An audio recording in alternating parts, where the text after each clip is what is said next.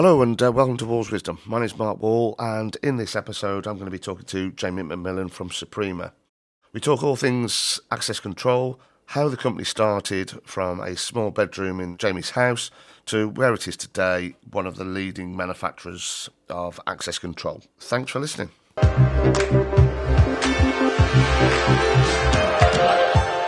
Jamie, thanks for joining us. As a way of an introduction, can you introduce yourself? Yeah, of course. Thanks very much for inviting us on. Jamie McMillen, I'm the Managing Director of Suprema Systems UK. We're part of the global business Suprema Inc. over in Korea. Security and biometrics is our strapline. So we're world renowned for fingerprint and facial recognition technology. Probably a little less so for the rest of the stuff, mobile credential, RFID and all of those things. Started as Suprema in the UK back in 2016. Did a year in my spare bedroom, then we moved into the apartment of Dwayne, who's our head of technical, that I convinced to move over from Canada. He thought I said London, I said Birmingham, and here we are. We're now up to a team of 11, and just through growth and the need to get people in and experience what we're about and understand Suprema UK and the technology we can offer and support and things like that, we've moved into this new building in St Paul Square in Birmingham. Gives us scope for growth. We could probably have about 25-ish staff in here. I don't think we'll ever get to that, if I'm honest with you. But the idea is this is where we can get customers in. We've got some really good meeting spaces. We've got a fantastic demo room. The idea is we get end users, we get installers, we get the likes of yourselves in so that we can really start sort of impressing what we've got to offer. So we're way ahead of where we were sort of going back 5-6 years ago, yeah. I think it's one of those, isn't it, where we go sitting in a room on your own, as you say, in a bedroom. I did exactly the same in my study, and then suddenly, you've got people around you. It's almost uplifting, just to be able to have a bit of banter with somebody or talk things through. But when you're staring at four walls, it's huge. Also, it gives you that sort of impetus to go again. Do you know what I mean? You have these sort of cycles where you get a head of steam, you get a bit of growth, and then you start sort of reflecting, and then all it takes is a couple of people and a new office space or a bit of investment in the team and the business to have that that next sort of sprint to where you are. And that's sort of where we are now, I think, is we keep adding people. Like I say, we've gone from 1 to 11 in what feels like a short space of time, and just the buzz around the office and seeing the guys enjoy where we work, it drives you to want to get to the next level and get more people in here and get customers in and just sort of really make people aware about what we're creating, because it is a bit of a journey for sure, and it's an enjoyable one. Yeah, so obviously you've got the demo room here. Is everything set up as a... Yeah, so everything's set up now. It's taken a little while. Shout out to TDI Security, Tim Dean, who used to be at Vistec. He came in and fitted it all out for us. So the idea with that is we can showcase our own BioStar 2 platform, everything that we do, face, finger, mobile credential, all the buzzwords that we've got, but also we want to get installers and their customers into this building. So the goal, the sales guys are targeted on getting people into the office. We want as many people in here as we possibly can so that we can showcase the flexibility of what we've got, all of our integrations into the likes of Paxton, Genetec, Secure, all of those things, as well as our own end-to-end BioStar 2 platform as well. Put a lot of effort and a few quid into that. And then we've got the space in the basement, probably holds up to comfortably 8 to 10. We've had some big integrators in here having their national sales meetings and things like that. We can leave them down there. They do their own thing. We have a 20-minute spot and then we go out for a few drinks and a bite to eat and stuff, because we're so centrally located. It's a really easy thing to do. So more that we can do of that, the better, really.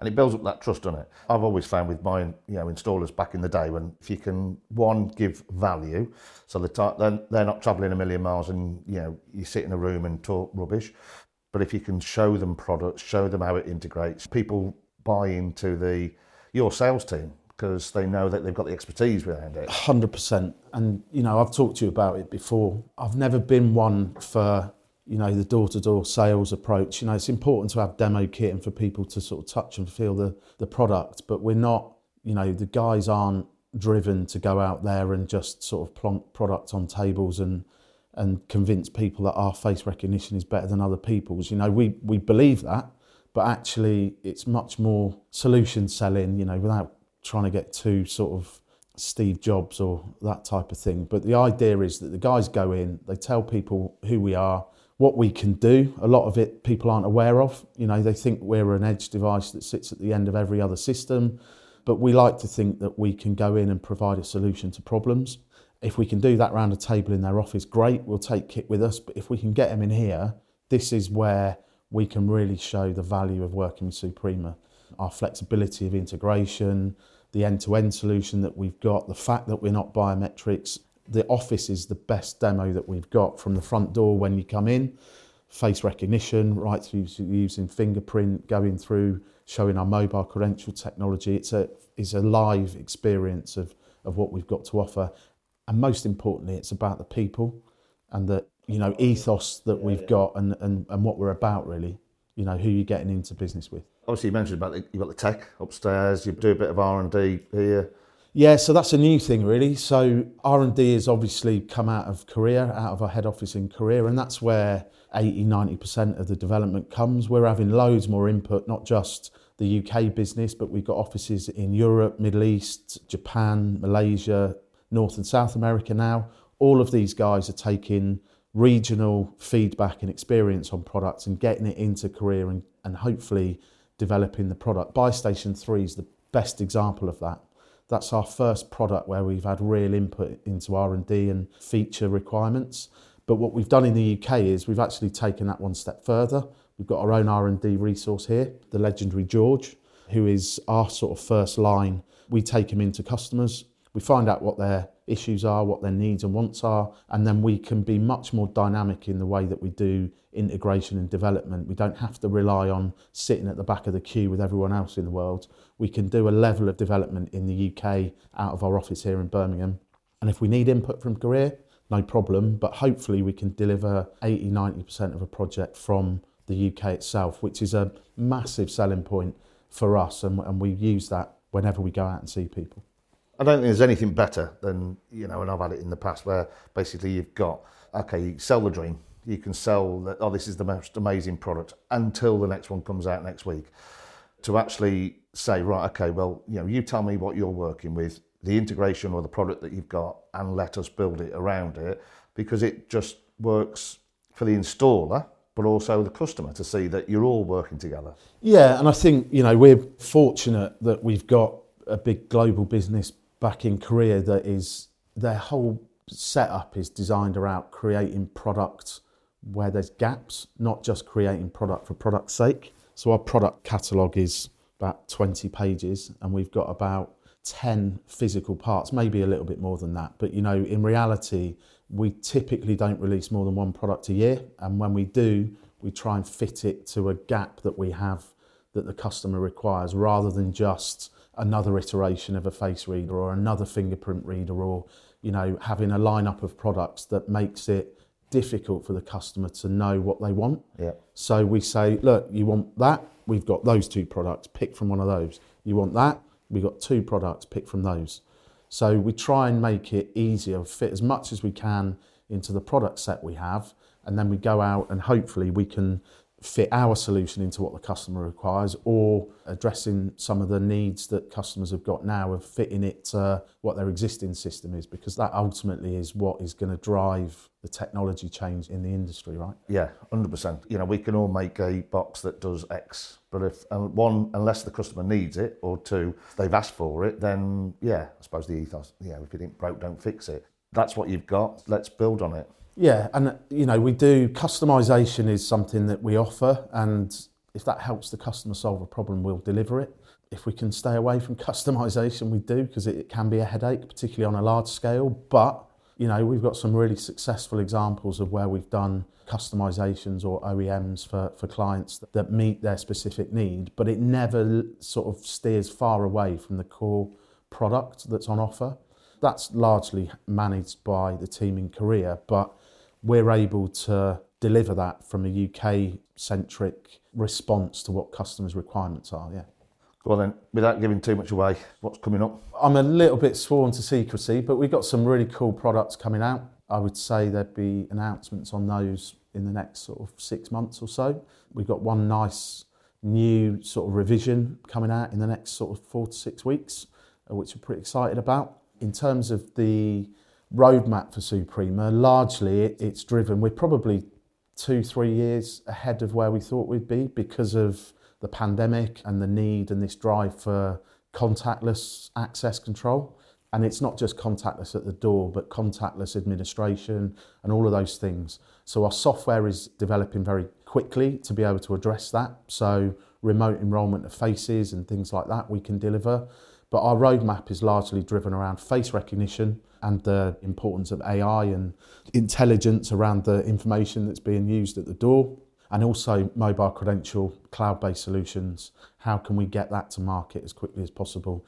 So a lot of it will be based around existing products, but how we're able to be more flexible of integrating with other things. But some of the new hardware solutions that are on the way will address some of those sorts of changes in the marketplace as well. Pretty excited about that. I think I've not seen what's coming out, but I've got a good idea, and I think it will fit a gap in exactly the same way as we've done every year that I've been a part of Suprema, which is 7 now. So I know we mentioned it earlier, but I mean, there's no beating about the bush.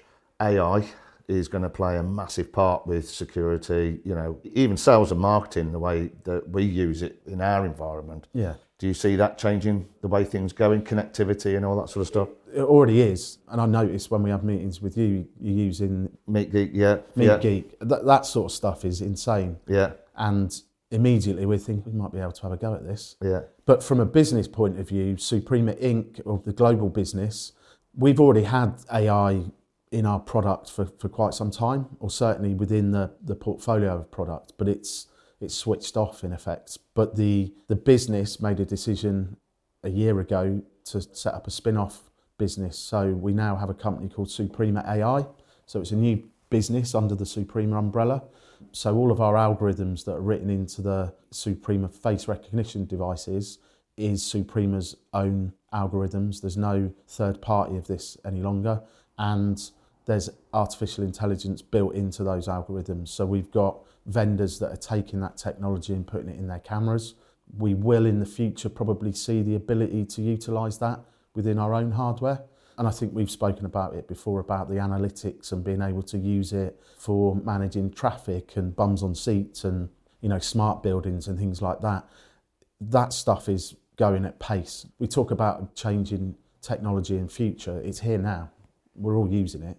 And I think the access control landscape is just going to change rapidly as a result of that. So the sort of sectors that you're in, where have you seen the most uptake, and where do you see, obviously we mentioned AI, connectivity and all that sort of stuff, where do you see the sectors moving into with the brand?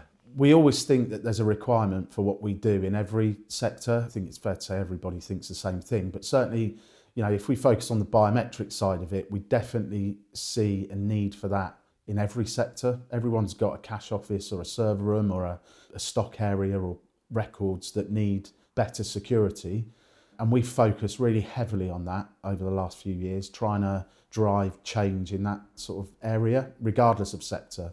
The one thing that we have definitely seen success in, our biggest market globally is sort of data center and protecting infrastructure and solutions like that. I would say we play quite comfortably in that market, and we're a recognised brand in there. I think the sectors that we've certainly in the UK seen a shift. Education, they've been a long time user of biometrics, but primarily for cashless catering and security of children, which is understandable. But I think what we're finding now is that there's a shift to putting that in for access control. It's why we put such an importance on integration into existing platforms, whether it be student records or whether it be another access control system which is embedded in those education establishments. The two real growth sectors for us, and particularly because of COVID, the construction market, as the landscape from our perspective has changed massively. So fingerprint technology, it was a market that we struggled in because our sensor technology was maybe not as robust enough for that end of the market. COVID has almost wiped out the fingerprint usage, and it's made construction site sector realise that face recognition technology isn't quite as far a leap as they thought, or isn't quite as expensive. So the adoption of face recognition in particular in that sector, the landscape's changed forever as far as we're concerned. And we've seen a huge uptake in that market. The other one, which is probably more in the last sort of 18 months, is retail. So the retail sector has become very much focused on loss prevention and shrinkage and things like that, whether it be theft in store or back of house theft. You know, the amount of sites that we've been to where you've got front and back of house using cheap pin readers that either the pin number's written above the door or the numbers are worn out on the reader, or we're able to address issues in there to help them have immediate improvement in loss prevention and things like that. So it's still early days in that market, and obviously it's all subject to budget and things like that, but we definitely recognise the retail sector as a market that we can help, and we're already engaged in talking to people in those sort of markets to see what we can offer to improve their sort of shrinkage and things like that, for sure. Just for me, most of my probably the last 4 or 5 years has been in sort of construction, void properties and that type of environment.